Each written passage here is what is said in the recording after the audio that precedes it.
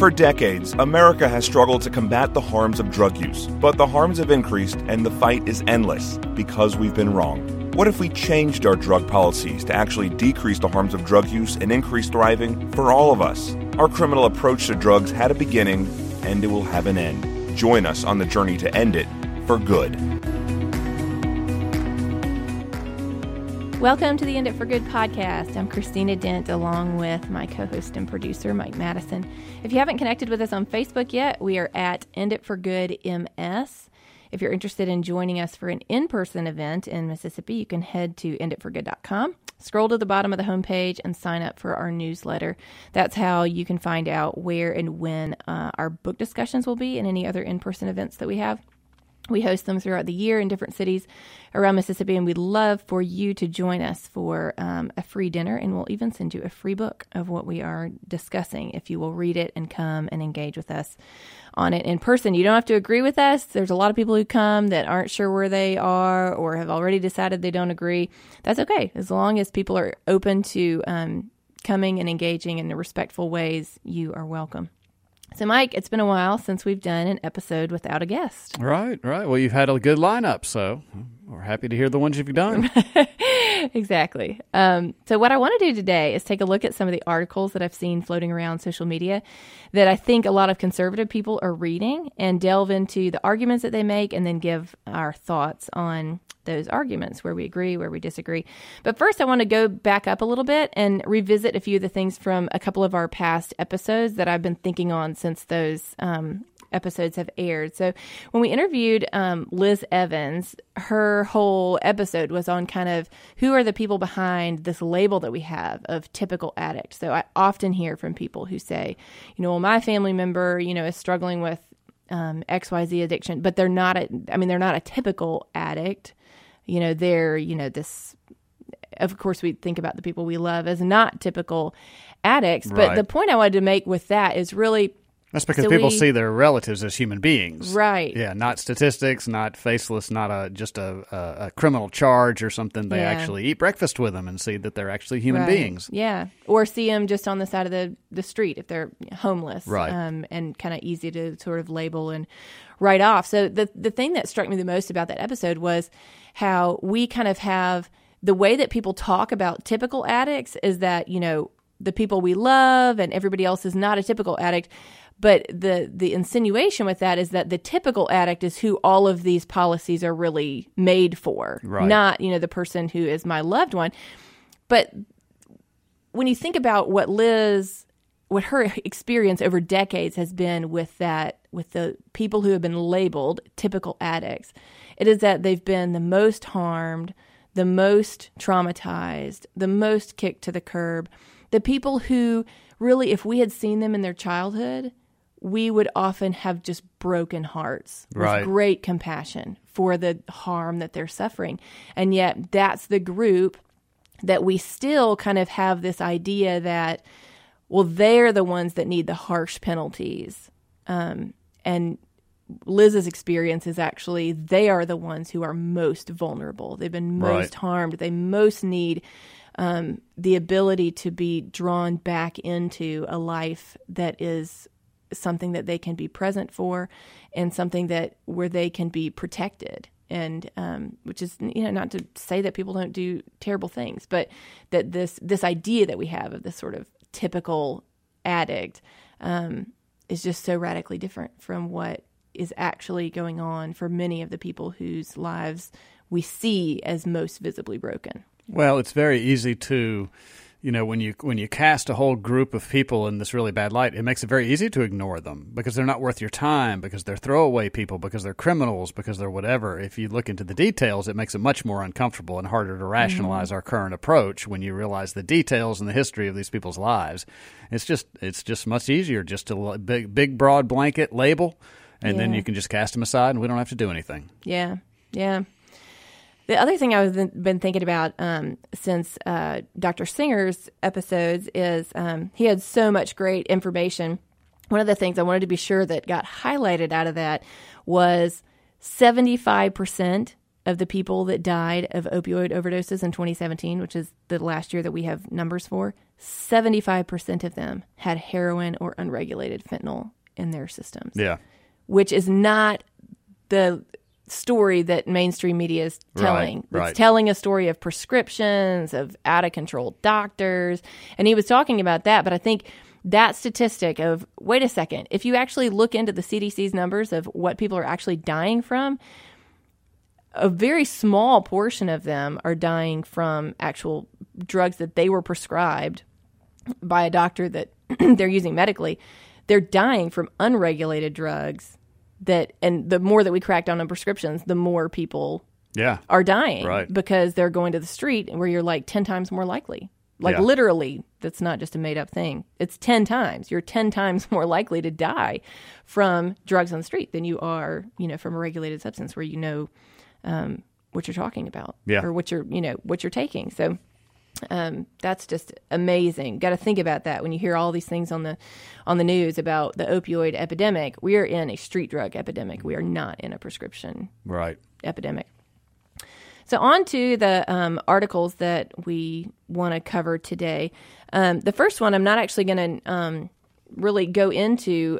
I really want to just point out what we are and aren't talking about and what the author of the article is and is not talking about. So this one is the article was written by Jeff Lacine. I hope I'm saying his name right. He's a pastor in Portland, Oregon. The article was published by Desiring God, which is a highly respected Christian organization. I love what they do. The article is called "Marijuana to the Glory of God?" ?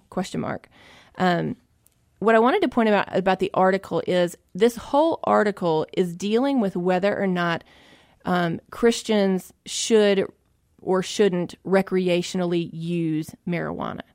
So I think what people, if they're not careful, can do is take his conclusion at the end. When I appreciate it, he said, when you're looking at issues like this, you have got to have nuanced understandings. That you can't just blanketly say, well, X, Y, Z, this is an easy thing to do. It's not. It's very nuanced. His conclusion is that he thinks that recreational marijuana is not consistent with a biblical way of living, but he does he goes into detail on why he thinks that. But I wanted to point out that what he is dealing with is not whether or not marijuana should be legal. That's what we're talking about. The whole purpose of End It for Good is not whether or not people should be using substances or to what degree they should be using them or how they should be using them. It's whether or not criminalizing them is the right way to deal with them, whether or not they should be using them. Yeah, and that across this whole spectrum of discussion, there's a real quick leap by people who either haven't considered or just dramatically opposed to the legalization thing that you're somehow promoting drug use. Mm-hmm. They're not the same issue. I mean, nobody, and certainly not you, is telling anybody to go out and use drugs. These are not harmful to anybody. This is just about the approach that we have towards them. Right. So when people read an article like this, it can be easy to lump together whether or not we should use it and whether or not it should be legal. Right. Those are totally separate issues. Some things need to be legal, not because we need to be doing them, but just because criminalizing them is just the wrong approach. Yeah. And that's what I think is true with drugs. I never use marijuana. I don't want people using marijuana, except for, medical purposes. Certainly it has benefits in that way. But whether or not you want people using it and whether or not it should be legal are separate issues. Well, in that, too, wasn't his main point that the difference was because he references alcohol and wine and things like that, and he says that there are biblical references to it gladdening men's hearts and that kind of thing, the mild effects of alcohol, but that marijuana was a very quick intoxicant. I mean, that was essentially his point, wasn't it? That was the defining difference between them. Yeah, there was. Yeah, I think that was part of it, and the that it's not explicitly allowed in the Bible, and that I hear people talk a lot about the differences between alcohol and marijuana. Now, I've never used marijuana, so I'm always careful to not say, well, from my experience, I don't have any experience. And I don't drink. And even when I was trying to like alcohol. You are so unqualified for this whole discussion. Even when I was still attempting to like alcohol, I never was able to drink more than like a few sips of it. So I've never even had like a buzz from alcohol. I've no like personal experience. Well, it's good I'm here. I've had both. So. The intoxicating qualities of these drugs. But I think we have to be very careful about saying that, you know, alcohol is just not really. I'm not saying that that's what this pastor's saying. You know, the alcohol is not really that bad, but, you know, the marijuana is, or they have, I mean, there's a nurse who told me, you know, in medical school, in our, you know, pharmacology class, marijuana is in our textbook. And the first thing it says about it is in small quantities, it sharpens mental acuity. Yeah. Before it decreases it, it sharpens it. And, you know, that's right there in the medical textbook that our universities are teaching doctors. So another article that I read that we'll talk about in a minute, he talks about, you know, marijuana immediately makes you, you know, unable to, you know, kind of distort your view of reality. That's not true based on what is coming to our doctors from their textbooks. Although certainly people I think who use it recreationally, I'm guessing that most of them want the intoxicating effects that don't sharpen your mental, you know, acuity. But we just have to be careful because alcohol is poison. There is no sharpening of your mental acuity that happens with alcohol. It is, you know, even in small quantities, it is having a depressant effect. Right. Now that feels to people as a gladdening of their heart or a, you know, relaxation or whatever that might be. But how it feels and what it's actually doing are different things. I just think we need to be really careful about, you know, saying that I don't know. I just think we need to be really careful about that because alcohol is an immediate depressant. It is automatically slowing down your mental processes, even if the experience of that is a positive one or people like the experience of it. Yeah. So what do you got over there, Mike? You had some stuff. Well, I don't know which one you want to go to. There was also this piece from the Ethics and Religious Liberty Commission. Who would legalizing recreational marijuana hurt? Mm-hmm. Did you want to get into that? Yeah, let's talk about that one. So that one was just recently published by the Ethics and Religious Liberties Commission on their Facebook page, and they are the public policy arm of the Southern Baptist Church, if I'm getting that correct. So I want to talk about a couple of the points that the author makes on that. Who's the author on that, Mike? Dan Trippy. Okay. It's just very kind of an ironic last name. Mike. So his article is called "Who Would Legalizing Recreational Marijuana Hurt?" So he starts out with giving some of the common arguments for legalizing, and I wanted to give those because I think it's really important to see that there are people who are going to say those things. None of those are the arguments that we're making, and you don't have to believe any of those to believe that marijuana should be legalized. So some of the ones that he gives are, you know, people are going to do it anyway, so regulate it, tax it, and we'll all benefit from it. Alcohol's legal, so what difference does it make, you know, if marijuana is legal? Prohibition doesn't work. We learned that lesson, you know, therefore don't prohibit marijuana. The government has no business telling people what they can do and what they can't do in their private homes. So just, you know, make marijuana legal and let people live their lives. There are people in America for whom those are the arguments that they're going to make for this.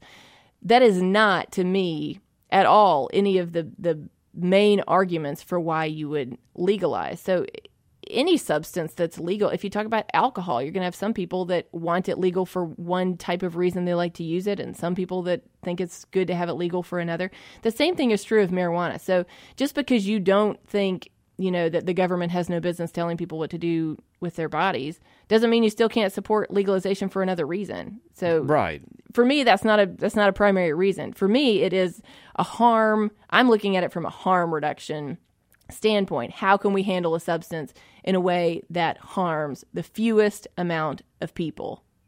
And to me, legalization is that. Well, and a lot of these points too, I mean, the drug war has not worked, and so a lot of the stuff that you talk about really points out the injustice side of it, and the fact that the drug war is just you know, all the consequences, that there are more actually victims of the drug war than there are victims of, you know, addiction. The harms are greater through the drug war.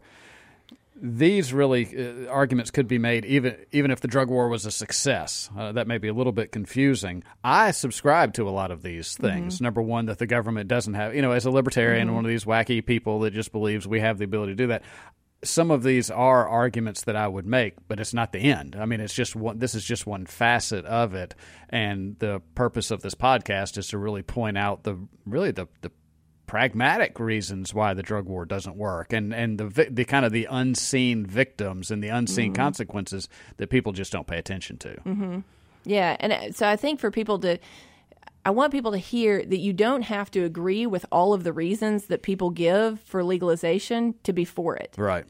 So one of the last book discussions, somebody who was there said, all of this makes so much sense, but I'm always hearing these arguments from people that are really liberal, and this person was not.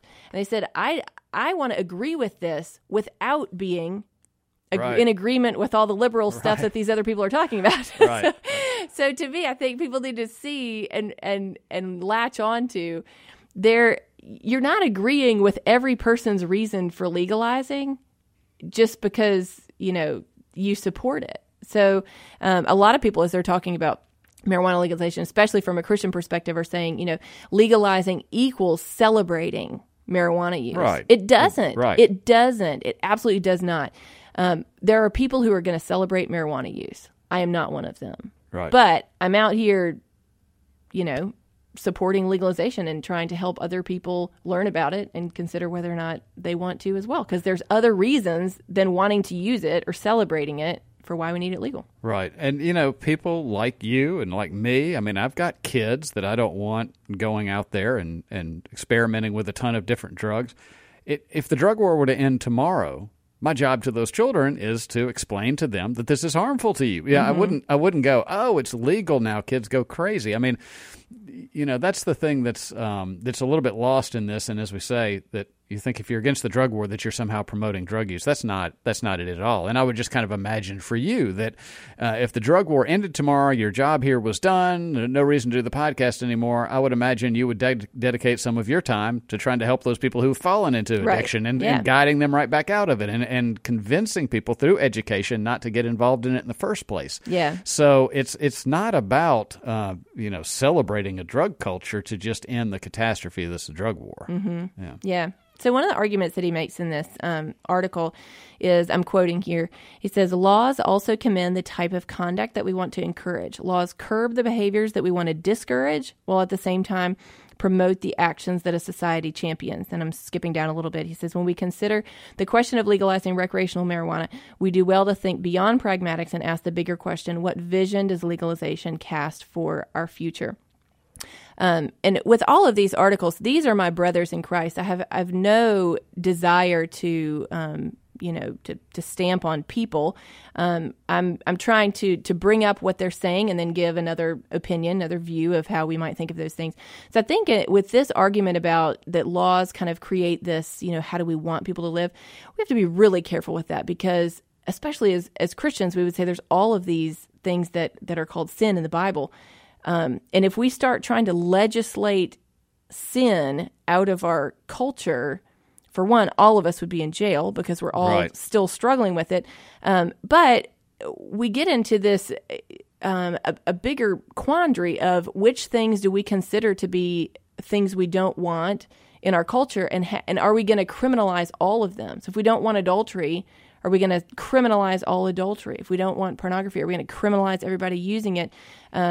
If we stick to the principle of how we want people, the kind of society that we want is what the laws are helping to craft, we would be criminalizing everybody, depending on who's in control of the laws. It's going to be different things. But I think you just have to be really careful with that because you end up with laws criminalizing things that criminality is the wrong approach to that. So I don't want people using heroin, but the way that we can harm the fewest amount of people is to allow people to access it in very controlled ways and to take it off of the street. That's not because I want a culture. So for me, I'm also trying to, I guess in some ways, create the kind of culture that I want, but it's a culture of life, a culture where we value people's lives above their behavioral choices, and we say, I'm not willing to let you die out of using street drugs just because I want this kind of high ideal of we feel righteous because we have made it criminal, but rather we say, okay, that's not going to help. It's actually going to kill people, and it is killing people right now because we've criminalized it. That's not the kind of culture I want to build. That's not the kind of legacy that I want to leave for my kids. It's a culture where we're willing to allow more people to die because we want to have this kind of just ideal that we're holding to. Yeah. Well, I mean, again, it's almost like, talked before about, drug reuse can be a mistake and people can make bad choices to do these things. If we criminalize bad choices, holy cow, right. We're going to have to build We're a lot of jails. More than we already have. We already have a lot. The last point that I wanted to bring out in this particular article is he says, this is quoting again, people who are numb tend not to notice the injustice around them. But maybe that's the point. When our heads are buried in the sand or floating in the clouds, it's easy to close our eyes to the ills of our communities. Pragmatism can have a cost. And unfortunately, the ones asked to pay the bill are the ones who can least afford it. As Christians, we should be those who think through these issues seriously with the good of our neighbors in mind and then advocate for the flourishing of our communities. In a lot of ways, I feel like I could write that same closing sentence Absolutely. about legalizing, Yeah. And say how we are numb currently as a culture to the injustice that's happening around us because of the drug war, of all the people's lives that are being destroyed, and I think it's that hidden cost that you were referring to earlier that I think people miss. So much of what's written out there against legalization, the only arguments that are taken into consideration are whatever is visibly happening because of legalization. There's no mention of all of the positives that are happening. We had, our arrest rate dropped by, X percent.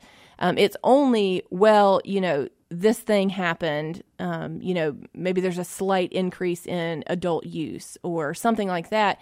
And we're failing to see there's a heavy cost to doing what we're doing currently. So there's a cost trade-off when you have people, when you bring it legal and you say, well, this person started smoking it because it was legal now, and it is negatively affecting their life. But we have to look at that in relation to all of the harms that were ended because we now allowed that person to make the choice to smoke marijuana and to, potentially negatively affect their life. There is a cost, and I think that's what a lot of us are missing, is that there is a huge cost to criminalizing it. So we're only thinking about it in terms of, is the drug itself, is the parts that are already on my mind being positively or negatively affected, and we're not seeing this whole picture of the cost that is associated with our current approach versus the cost that's associated with legalizing. Well, there's, he makes the point here, people who are numb tend not to notice the injustice around them. Maybe that's the point. When our heads are buried in the sand, he talks about really the clear heads really should be the ones making the policy. Well, there's some truth to that. When I read that, I listen to, well, okay, so if you're the person with the clear head and you've got a friend or a relative or somebody who is in a state of addiction, or they've got the, their head is in the clouds, they're high, you then have a choice. You can either guide them back out of that through love and compassion and wanting to help them, or you can throw them into a cage. Mm-hmm. And I mean, really, that's what the approach comes down to now. Other thing I'll say about a lot of these arguments is that what a lot of people who say, well, we can't entertain any ideas of legalization is because people like you and I or anybody else who understands that the drug war has failed, so we need to do something different. We can't provide where everything works out perfect. Mm-hmm. And so they point to every time, every statistic that might tilt in the wrong direction or whatever. The bottom line is you're dealing with human beings here. Mm-hmm. You're trying to minimize harm and trying to help people rather than destroy their lives over a decision that they've made. But there's no perfect scenario. I mean, you just can't roll anything out. We just legalized in Mississippi sports betting. Mm-hmm. Now, you would think every street would be lined with sports bettors now because suddenly sports betting. But the truth is that a lot of people don't have any interest in sports. Now It's legal, but they may not want to go bet on sports. Same with gambling. How long have we had gambling in Mississippi? Mm-hmm. Some people have become addicted to gambling. They go to the casinos too often, and they have destroyed themselves with it. So legalizing gambling wasn't the panacea, but it's like as long as you've got human beings involved, no matter what system you have, you're going to have some tragedies. You're going to have some unfortunate things. You have it with cigarettes. You've got it with bad food. You've got it with people who drive recklessly. I mean, human beings are involved. It's going to be bad. And I always kind of rebel against some of this stuff where they say, yeah, well, what you're saying, if we do it this way, this could happen. Well, they're right. I mean, there is a possibility it happen because it's human beings are involved. There's just no way to say if we do it our way, everything will be perfect, and we guarantee no failures and no tragic stories. There's horrible tragic stories we know right now. There will always be some terrible stories, but how do you minimize overall the bad effects of how you treat this? Yeah, the driving example that you just gave reminded me of email I got from a professor at one of our universities who said, this was just this week, and he said, we everything is a risk and reward. It's kind of a, like what you're saying, there's humans involved, so there's nothing going to be perfect. Right. And we're trying to figure out what's the best way to do these things. So with driving, we would have no traffic fatalities if we outlawed cars. Yeah. This is what he said. Right. Or, if we decrease the speed limit on interstates to 35. We would have a lot fewer people dying. But we've decided with the culture that the risk reward that we're willing to take is X. In Mississippi, you can drive 70 on the interstate or whatever it is. Even though more people are going to die that way, that's a choice that you have if you're going to take the interstate. With drugs, I think like you're saying, there is this. There's no perfect scenario. So then we're left with, okay, what kind of scenario do we want? Do we want to minimize the harm from them, or do we want to maximize the harm from them? Currently, the drug war is maximizing the harm from them in an attempt to kind of keep this high ground ideologically. And I think we have to look at it more realistically and say, that ground hasn't worked. And we have tried it. We have given it a good go. We have spent decades and $1 trillion on this, and it hasn't worked. And now we need to say, okay, that didn't work. Now what could we do to actually decrease the harms of these and help people not have their lives destroyed by this? And that's where I see it. It's like it is very obvious. I think to the vast majority of people, it's pretty obvious that the drug war as it exists right now has not worked. But then they resist any other, what I guess they would consider radical ideas like legalization or treating things medically and getting rid of the criminal justice side of it.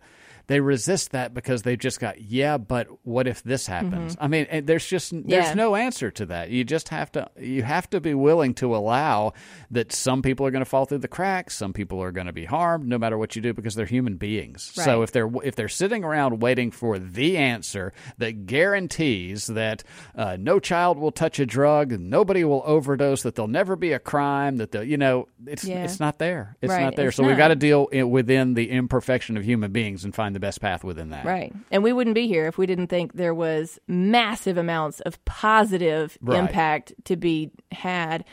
If it's just like 6 of one, half a dozen of the other, like there's a lot of the things that are bad in the world that Mike and I could be working on other than the drug war. We're here because we think this is a huge issue that if we ended it would do an immense amount of positive good for millions of people worldwide, and that's why we're interested in it. So End It for Good only exists because the movement has grown, and people are sharing their interest in it and helping to change their circles of influence. So we want our listeners to consider sharing what you're learning. Share episodes of the podcast. You don't have to be in total agreement. You don't have to be the expert for your Facebook friends. You can just say, this is really interesting and something I'm learning about, and, join this conversation. So if you're enjoying these podcasts, please share them. That's how more people enter the conversation. I'm Christina Dent, your host, along with Mike Madison, my co-host and producer, and we want to save lives. We want to help people improve their lives, and we believe that is going to happen best by ending our criminal approach to drugs. So how do we end our criminal approach to drugs? By changing one mind at a time. Many people are only willing to have this conversation when they are invited to by someone they trust. That's you. Invite your friends, family, and people in your circle of influence to consider a better way. At End It for Good, our hope is that people who hear will become people who tell. Join the movement to end it for good.